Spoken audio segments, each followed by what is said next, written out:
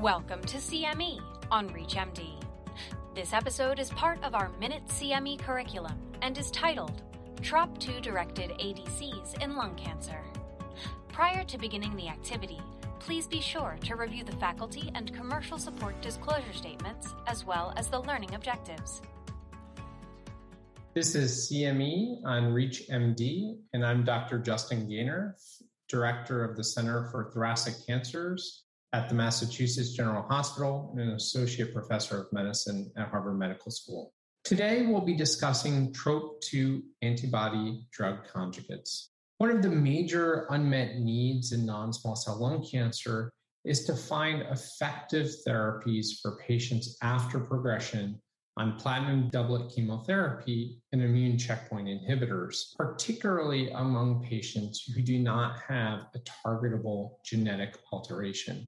Within these patients, what we found is that non-small cell lung cancers commonly overexpress new targets, such as TROP2, and this could be an ideal target for an antibody drug conjugate in these patients. To date, we've seen data in non-small cell lung cancer with two different TROP2 antibody drug conjugates, the first being datopotamab deruxtecan, or Dato-DXd.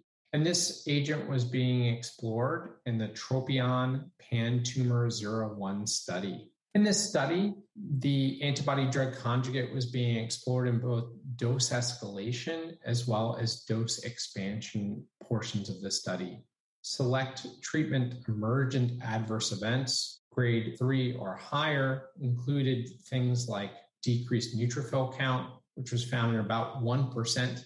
All grade was more on the order of 6%. Diarrhea was seen in approximately 6% of patients. Drug-related interstitial lung disease by independent adjudication was one of the noteworthy adverse events seen in 11% of patients on this study. Notably, at the highest dose level of 8 milligrams per kilogram, this was seen in 15% of patients. So that is one of the adverse events that clinicians should be mindful of, particularly in a non-small cell lung cancer patient population. Altogether, dose reductions occurred in 16% of patients, and dose interruptions occurred in approximately 18% of patients.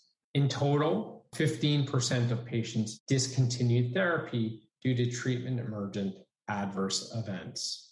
In parallel with the clinical development of Dato-DXd, we've seen data with sacituzumab govitecan. This is an agent that is now FDA approved in the treatment of metastatic breast cancer and is now being explored in non-small cell lung cancer.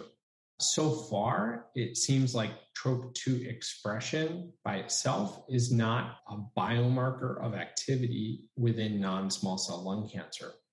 In preliminary studies using sacituzumab govitecan, grade 3 adverse events included neutropenia in about a quarter of patients, pneumonia in approximately 10% of patients, diarrhea in 7%, and nausea and fatigue in approximately 6 to 7%. Adverse events appear to be similar at the two dose levels that were explored, except for an increase in grade 3 or 4 neutropenia at the highest of the two doses tested. So this was 30% versus 13%. Ultimately, adverse events led to drug discontinuation in 2 patients. This was for grade 3 pneumonia and grade 3 recurrent pruritus.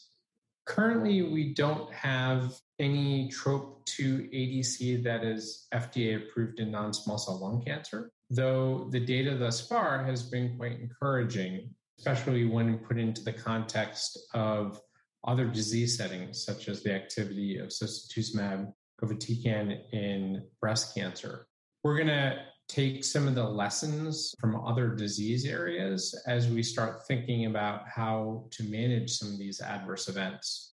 We'll also need to place this in the context of how we manage toxicity from cytotoxic chemotherapy, such as dose interruptions dose reductions, particularly around things like cytopenias. When we do see interstitial lung disease, having a low bar to interrupt therapy, reach out to our pulmonary colleagues and introduce steroids if we do observe that. Recognizing that non-small cell lung cancer patients may have multiple reasons to develop interstitial lung disease. So having a high level of suspicion for these patient populations.